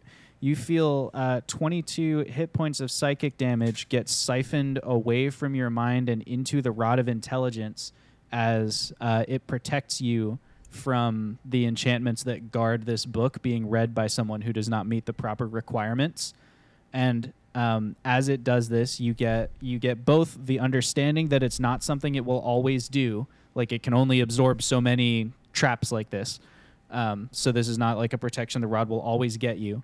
But by being attuned to it, it sort of fades into words for you just long enough for you to read that it is called the Manual of Clay Golems. And then as the cover fades back into runes, it's not common, it's just runes that are like arcanely protecting it. The rod kind of quiets back down, and as you look away from the cover, you feel the damage stop kind of siphoning into you, and it stops affecting you in that way. But you get the idea that like had you not been attuned to the Rod of Intelligence when you read that, it would have gone very poorly for you. Well, it seems as though this is a very high-level book of magic, and it seems to have runes that are protecting it. I think the Rod of Intelligence just kept a sort of protection or trap from springing on me by opening it or trying Darla to read leans it. down, intrigued. Can I take a look? Surely, just be aware of, I guess, what I just said. And Alan will hand it over. I believe the title is The Manual of Clay Golems. Redford is very proud Ooh. that his inability to read common has saved him from this Yeah, danger. saved him from a danger. Garlo picks it up and says, "Fascinating. I didn't know any of these survived. I thought I had them all. I had a bit of a collection." This is a guide for a spellcaster of sufficient power to create clay golems, which is an expensive and lengthy process. And the book will consume itself when the process is done. It is, I don't even know which archmage wrote down these instructions. I never did. I don't really do instructions. I don't know if you've gotten that idea from me and Comte's yet, me and Big G. But we prefer to just kind of let things happen where they happen, and when mages figure stuff out, we think that's cool. So this is probably from the Jean Church, but you know, that is what it is. If you're okay with it, I think I would love to hang on to this and make sure nobody else accidentally tries to read it and suffers great damage. I'll give it back if you've got somebody who can like use it, but you would need somebody who is, a spellcaster who's reached the 5th echelon in their power. I believe our friend Jeb could take a look at it and utilize The it mole. at some point. Yes. The dirt folk, yes. But as he is currently, shepherding the frozen dragons tier, I think that If that will you be a think about later it, time. Alan, it makes sense. Jeb, the dirt folk, learning how to make people out of clay. Yes, that actually is quite that poetic. tracks. Garlo just kind of tucks it into like a satchel or a bag or whatever that he keeps with him. And he's like, "I promise I'm not taking it from you. I'll give it back. Who am I to mean- try and protect the world from fun magical influences?" But I I mean, you have a history of actually protecting literature and books and things of that nature, so I'm okay, that's not fair. mistrusting That's you. fair. Yeah, that's fair. And this, kids, is why you don't mess with magical artifacts that you don't understand. Oh, yeah, it's a good teachable moment. As the kids are doing that quiet thing that all kids seem to be able to do of like, oh, the only way for me to learn more about this cool secret is for me to not remind them I'm here. So they're all just sort of like very quietly just listening to the conversation and trying to not get noticed. And Alan will add, and the only reason why I was protected is because of a magical item that I also do not understand, but somehow found a way to sort of understand. And Alan taps the rod. Okay, you're not helping. All right? That kind of I muddies the understand better waters now. of the lesson. At that moment, a shrill whistle blows at the other end of the deck, back at the hatch, and you can see that Mockery is summoning her little crew of exterminators back to her. She goes, "We All found a right, there you spider!" go. And they all go rushing over, like, "We're gonna get him!" And they run off to fulfill all my wildest dreams of having spiders got exterminated this. by your own personal extermination crew. As they run back towards the hatch and back down, and then it is just the leadership and Garlel who are up there on the deck. Well, Garlel, if you're ready to, I think I'm ready to fix the other thruster. Let's get to it. Let's get you hitched in. And he heads Uh, over to the the anchor point to tie the knot for you. Do you guys need anything or while I'm up here? I'm going to need some food and sleep after I'm done with this, but for now, I'm doing just fine. Yeah, I think maybe the best thing that you can do is maybe check on your pilot and make sure that there's not some underlying something. In my experience, people who stay awake for 3 days in times of like complete and utter tranquility, such as our sailing across the top of this clouds, they're not staying awake like by accident. You know what I mean? There's usually some reason underlying that. So maybe just check on your buddy. He might need, some friends to I'm support him. planning on it. I just was hoping to let him sleep. Well, I'm sure you can let him sleep and then just wake him up, like when it's evening, right? Because you put him to sleep this morning. I remember when you walked Yes. him out of the cockpit. So maybe Yes, just take I him some dinner, and see if you can help him, get to the bottom of what's going on. Garlel, if it wasn't for you, I wouldn't know how to have any interaction with another creature. It's you know? true. He's Is that terrible so? at it. It is such a good thing that you're here. I'm just saying and that honestly, it's a sometimes- miracle that I've made it to this age. You know, I just thanks, Garlel. Garlow tips his hat at you, choosing to ignore the sarcasm. And as you walk away, he says, "Maybe one day I'll teach you how to tune your saxophone." And and then he holds out, the little tool bag to Owlin, and they get back to work. You can hear B As- Street from underneath the thruster, like yelling up, like, "I'm here, I'm ready to go." And As Alan steps over the side, he goes, I've pointed that out before, and I was told it was intentional. And Alan kind of like air quotes when he says intentional and steps over the side. nice. All right, enough of this. I'm going downstairs. Owlin, you roll an Artificer Tools check for me. Let's see how working on the thruster goes. Fox and Radford, you've got, a couple hours yet before Bruiser's going to wake up. What would you like to do with that time? I'm finding the rest of the kids if I haven't already, Cool. You're just handing out finishing- the rest of your snacks. Yeah, and just checking, getting the general vibe of how people are doing. Just, not worried necessarily, just keeping a pulse on things, Checking the pulse, I guess, of the Sure.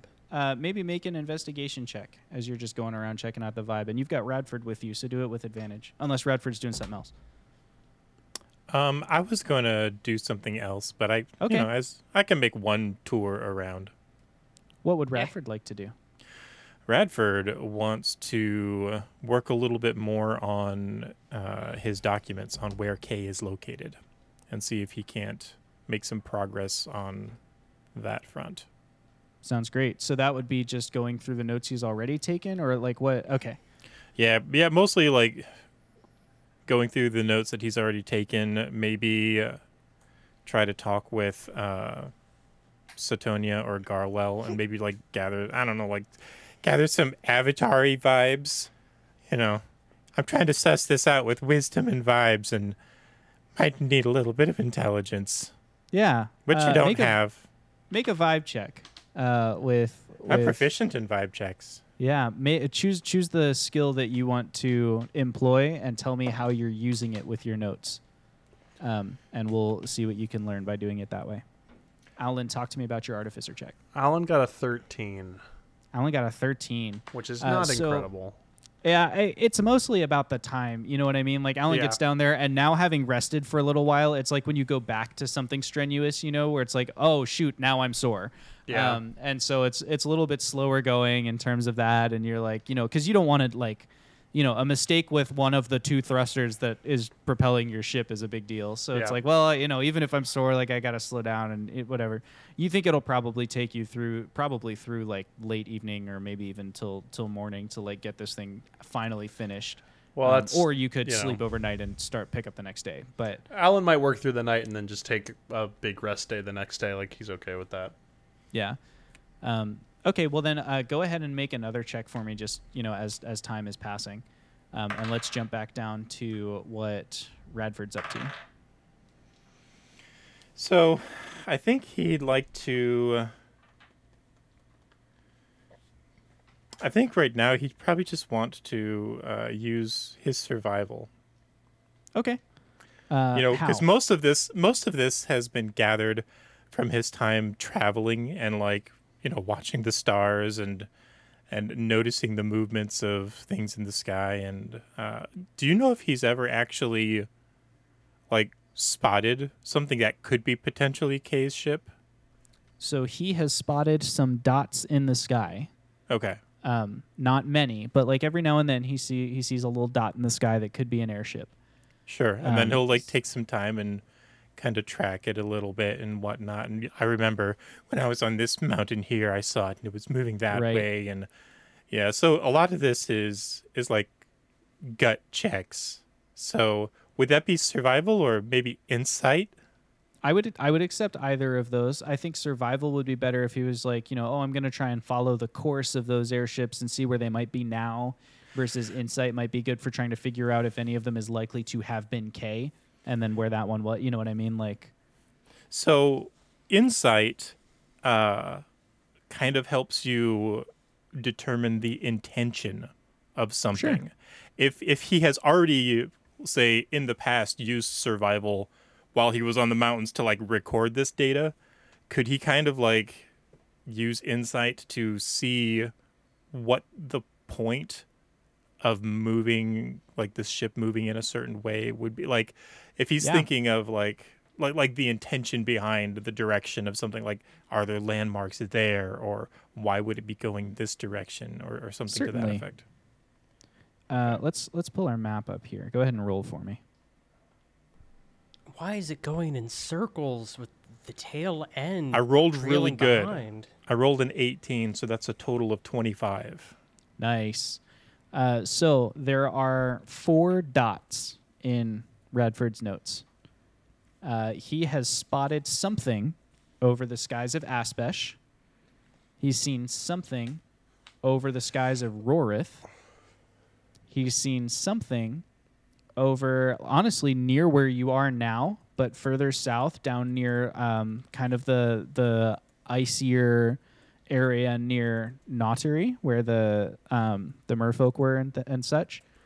And he's seen something far, far to the east over Arivale, which you can't even see on this map just because of where it's positioned right now.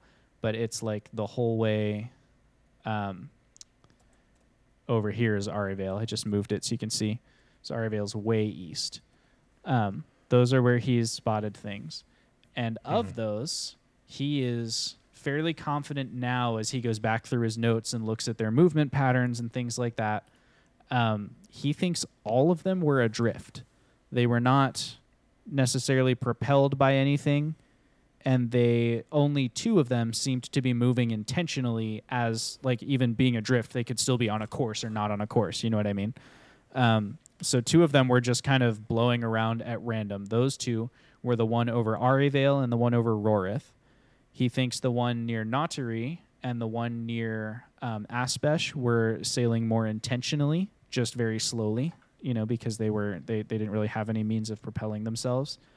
And of those 2, he thinks the one near Naughty was sailing towards the Pillars of Eternal Vigil, and he thinks the one over Aspesh was sailing towards Stainless. What in the world? So the one over Rorith and the one over Arivale were Like kind of blown just about at random. They didn't seem like there was any in what am I trying to say? Intelligence steering them. like they were caught in air currents, essentially. Yeah, basically caught in air currents and follow. And actually, now that you're on the ship and you have those maps of air currents over Urida, you can see that, like, oh yes, they fell in this cyclical pattern or whatever, and so you can confirm that for sure. Okay, but then the other ones, the one over Aspesh and Natiri, they seemed like they were moving in a specific direction. Yes, Aspesh was headed towards Stainless, and Natiri was headed towards the Pillars of Eternal Vigil. So they were both just blowing east or heading east. Right. So even though their air currents might not have necessarily kept them going that way in a straight line, they seemed to be kind of forcing their course to go in that direction. Interesting. Well, that means that Gamteus, no, sorry, not Gamteus. Sorry, what's your name? I'm bad with names. Cool Dragon Arlo. Man. Thank you. Yep. How did you know it was a dragon? The other guys told me, and Oh, I have a dragony sense. My scales That makes tingle. sense. I could see Yeah. that. Mhm. Yeah. It's about the vibe. You give off a I dig dragony that. vibe. Yeah. What's up? So, and I kind of elaborate this to him as I've been kind of going over this map. So, all of you guys have a bit of residual magic, right? And I know in your case, In varying degrees. right? Yeah. And I remember them saying Satonia had used up and given a lot of hers, but that wouldn't have happened to Kay. So it's possible he would still have some of his magic to move his ship around. Yes, hypothetically speaking, we function a lot like reservoirs, where we have a direct connection back to the deity that we, Right. are appointed by, and so that, assuming we continue to Sure. perform the will of that deity, when we use magic, we find that reservoir refilled.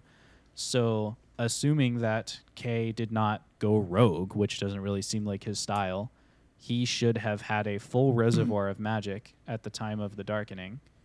And, I don't know how much of it he would have used up. It would depend on his behaviors up until now, but it's possible that he, has been rationing it or being casual with it. It's also possible that he smoked something and forgot himself and used it all up on his lights. It's hard to know with that guy. Yeah, that's true. It's true. So we've got 2 of them are moving with purpose and 2 of them that are not. And the odd thing is, why are 2 flying things moving with purpose? Yeah, that does seem like there's something influencing the path. Hey, you don't need anything, right, Alan? He leans back out over the edge. The 2/3 inch wrench would be nice, actually. Hand reaches up. 2/3. All right, I'm on it. And he leans back over. Alan's just stuck there with his hand holding up. So what were you saying? He starts digging through the bag. Well, I mean, if it was, if we need to find which one he's on, and there's 4 of them. That you've seen. There's got to be more than 4 airships up here. You reckon?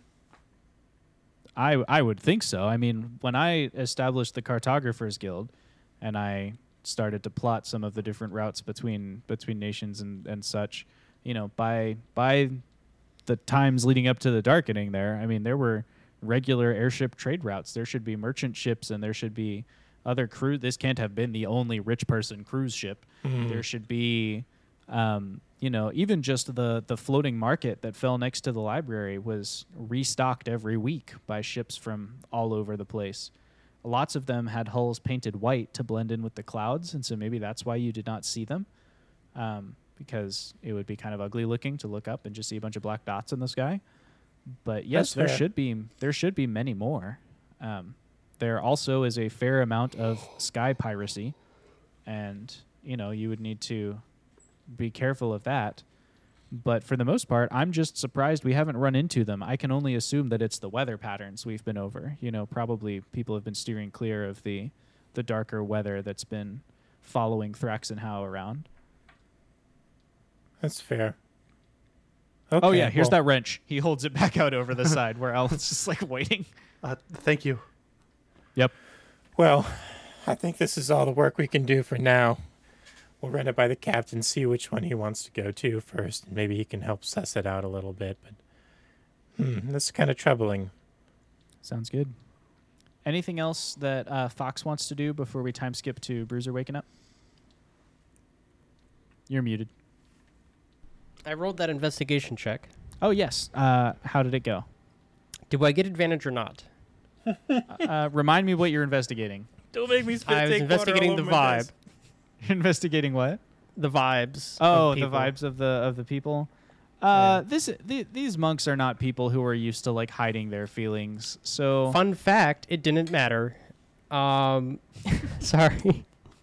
I rolled the same thing because I rolled just in case you gave me advantage. Okay. So I just didn't matter. I got a 9. Okay. Total. You are not able to pick up too much about the vibe. Okay. It seems the same as last time you checked. People seem discontent, but as Sol Eris seem to think as well, they don't seem like they're ready to stir up in a rebellion. They seem like people who are my needs are, I want things to be comfortable and I'm not used to roughing it and, that kind of thing. Right. It's not oh, these evil people, we need to get rid of them kind of a deal. You heard, just like last time, you've heard 1 or 2 people who are it'd just be more prudent to just give these guys up. But other people are kind of shouting them down and you saw those monsters that attacked the guild hall. That's not, you don't negotiate with that. And so, so that it's that kind of stuff seems to get shot down pretty quick. We don't negotiate with terrorism. Yeah, I can see the parallel. Okay. Anything else Fox is doing besides that? Nope. All That right. was it. So then we're going to skip ahead to Bruiser waking up. Fox and Radford and or Alan, do any of you want to be there when he wakes up, or is he going to wake up in an empty room? I think I'll be there. I think Alan was going to work through the night if he had to get the Cool. thruster. And Let's get another roll from Alan and see how yeah, he he goes. got a 21. A 21. Okay, so work is now picking up. You know, the you're getting a little more limbered out. You're kind of working some of the soreness out of your joints, and you know Garlo's paying attention again. And so you're getting your tools faster and stuff. And between you and B Street and Garlo, work is picking back up. You think it'll just be a late evening. It won't be an overnight. Okay. At this pace, there'll be one more check that I'll call for in a little bit here. Okay. And then what about for the other two of you, Fox and Radford? I'll be there. I think Radford is going to bed down for the night, and he's actually been sleeping up in the crow's nest. Okay. So Radford goes up to the nest, and does he like hitch in or anything when he goes to sleep? You know, there's like a rope anchor up there, just like there is on most of the rest of the main deck. He leaves it nearby to grab. Okay. But he's I mean, we've already established he does not connect himself to any sort of safety Got it. restraints. Okay. I'm going to roll to see if there's any rough air. That's the second nat 20 that your pilot kids have gotten. Let's go. They were so ready. So that's going just fine. And Fox, what about you? Are you going to try and be there when Bruiser wakes up or no? Yeah, no, I was saying I'm going to be Okay. in the room. I was just probably like kind of doing some light naps Cool. myself. So Bruiser, you kind of blearily, you know, blink your eyes, whatever, come back to yourself, and on the opposite bunk, blinking blearily, is Fox, and the two of you are there, and you're waking up. The ship is still, you know, you can hear the dull roar of the wind outside the ship. You're in the fairly cramped crew quarters, lit by probably like a flickering candle. Oh, Okay. you're If it's finally like awake. this one, it smells like orange creamsicle. Yeah. They catch you at the border crossing? I'm sorry. Oh, You look like you could use sleep yourself. Oh, I just took a nap. Just trying to make sure you were sleeping good. Yeah. Glad to see the ship still in the air, flying smoothly. All right. I hate to be this blunt about it, but you gotta tell me what's going on, man. Listen, I've never seen you destroy yourself over like I said, we're in peaceful skies. This is a cakewalk so far, and you're over here nearly killing yourself over nothing. I need to know what's bothering you. Tell me what's going on. Well, first off, everything is a cakewalk until it isn't.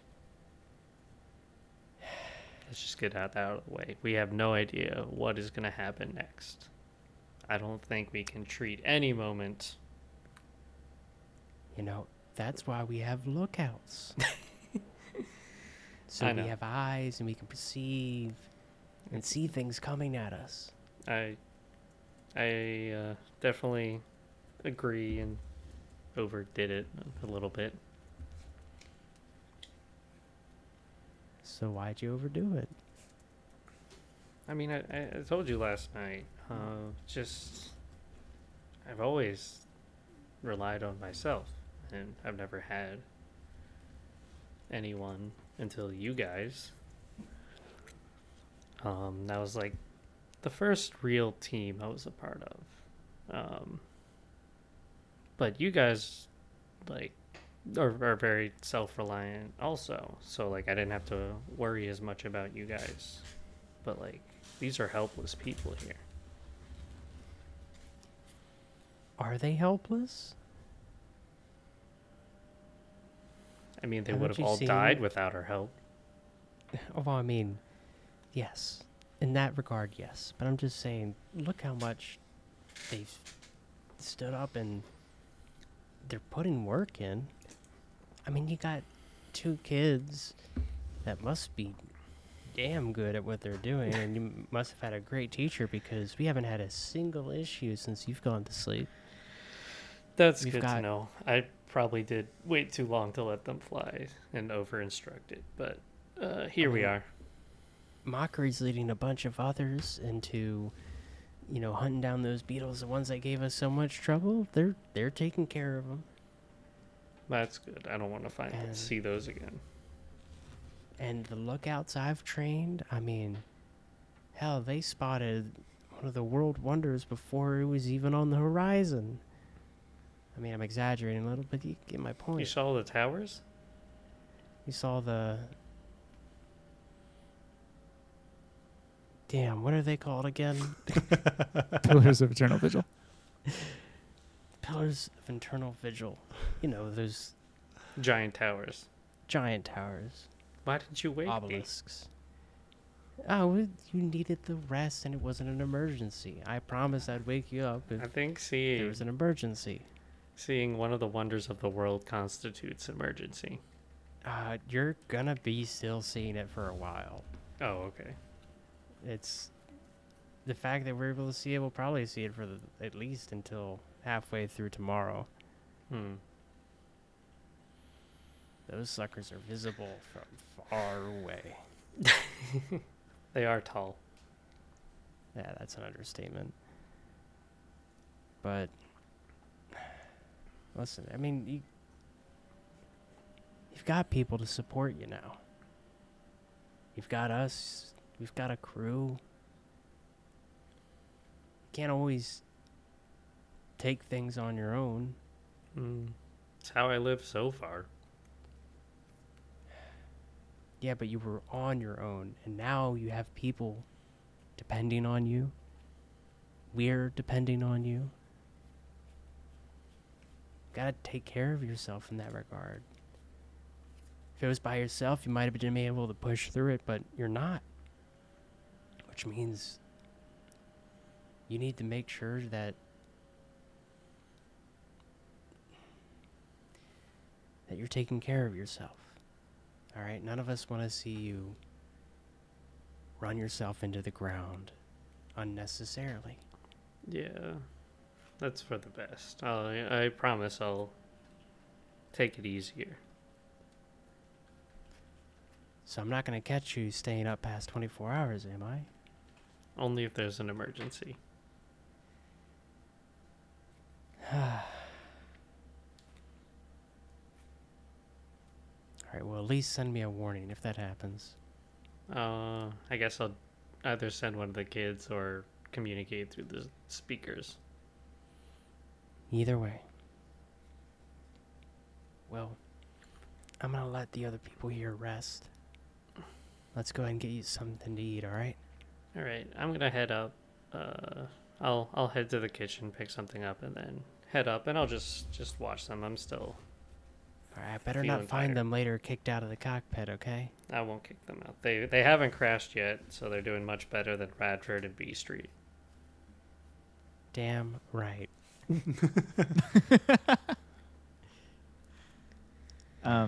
You head into the kitchen real quick, and the Radford's trainee is in the kitchen. She's a little dwarf girl named Doris, and she hands you like a protein bar or something and sends you on your way.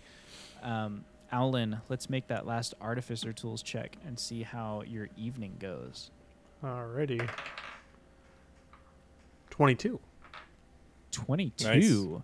Nice. That's some good work right there. I have been Owlin, using some Rod of Intelligence rerolls to get these numbers. well, luckily you've got it. Owlin finishes up his work right around the time that like it's fully night. You know what I mean? Like the moon is up and the stars are out, and it's like night. Night.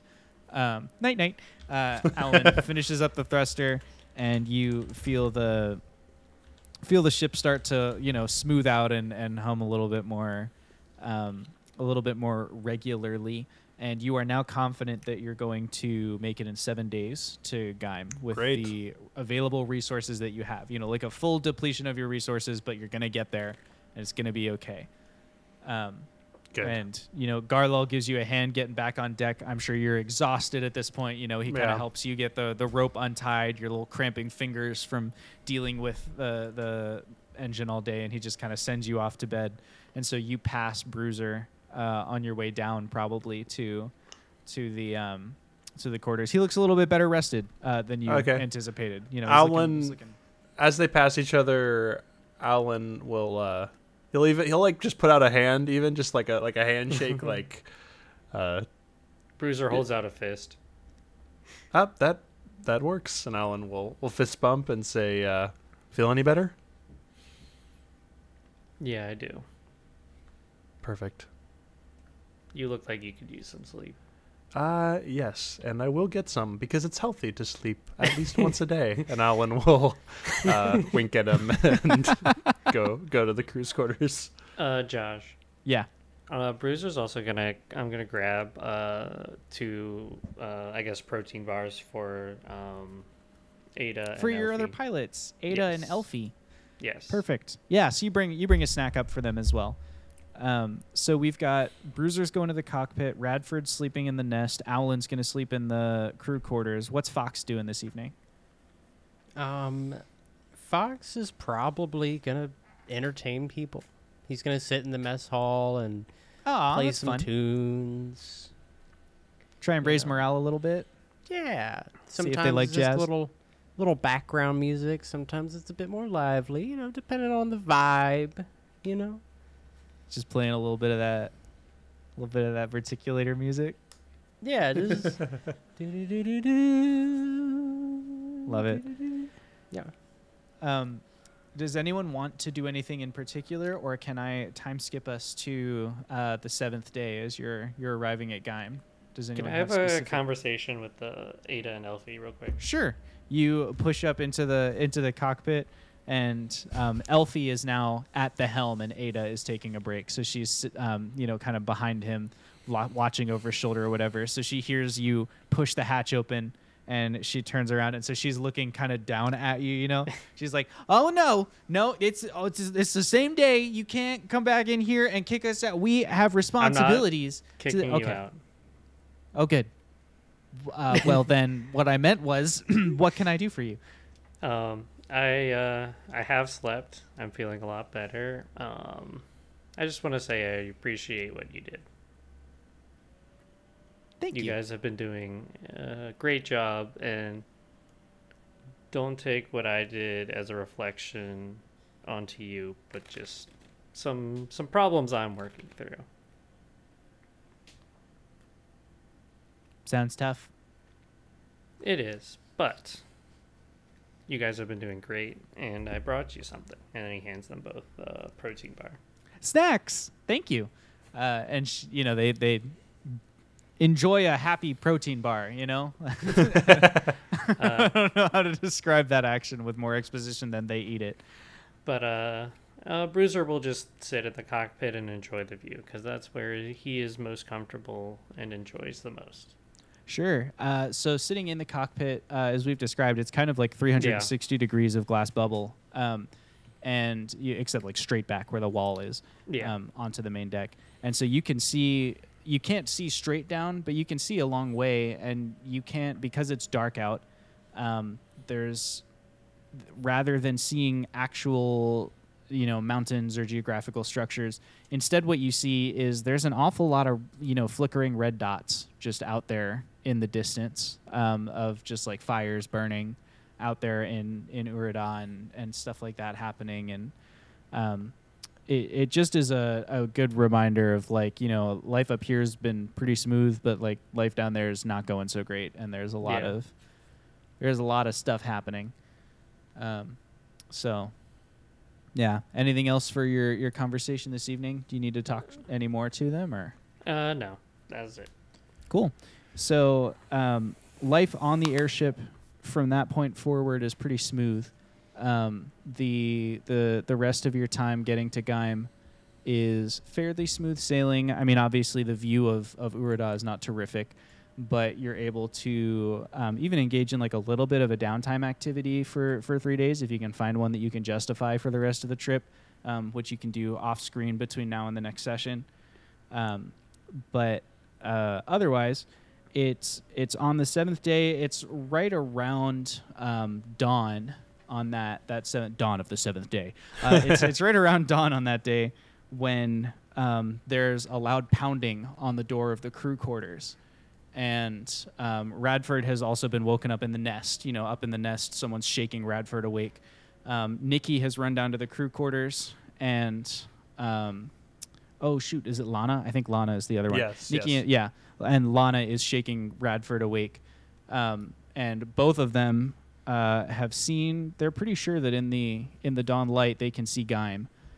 And it's not encouraging.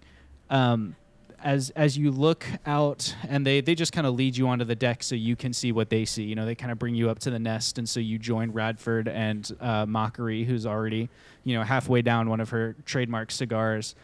Gaim is like well and truly besieged now, so you can see the mountain. Gaim is at the center. Let me put the map up here. Gaim is kind of at the center of a mountain range here. I'm going to put it centered on our screen as well. And you can see to the east and west side of the mountain range, an army has encamped there. But what's worse than that is that at the center of each camp, there's a massive hole that's been dug, large enough for 20 horse abreast. And in there is a ramp down into the Underdark, stretching towards Gaim. And in the mountaintops where the city, there are those reservoirs in the mountaintops, and they have like little... Gaim has like very small little patrols or whatever up there, and you can see scouts and little surprisingly small squadrons of soldiers kind of nervously guarding the choke points that lead up to those reservoirs. Alden, to your strategist's or your soldier's eye, too few scouts and too few soldiers to hold those checkpoints in any kind of real rush or attack or anything like that. And there are dragonels and even a few like swift and agile young dragons who are flying patrols of the skies around the mountains, but not they don't seem like they're willing to actually descend down towards the camps, the war camps, maybe for fear of enslavement. So it's almost like it's enough to deny the skies to your foes, but it's not enough to really use that air superiority to achieve very much. As you're kind of dealing with the sensory input of all of this, and you can see there's flags and stuff going up from the war camps. The sun is coming up, kind of lighting the sky in a bloody dawn red. You can see one of the dragons suddenly its head kind of snaps towards you, and it like takes off full speed towards your airship, getting closer and closer. You've got 3 rounds to do anything if you want to do something. I guess maybe I lost focus thinking about something as that happened. Are we under the impressions that these dragons are on our side? Yes. You don't. Yeah, I mean they're circling the mountains, so probably. But they're just off in the distance there. You've got 2 rounds to do anything if you want to. The dragon's getting closer and closer as it rushes towards you. I'm gonna go ahead, go into the spa, grab like a sheet, one of the light white linen sheets from the beds that have ill-used.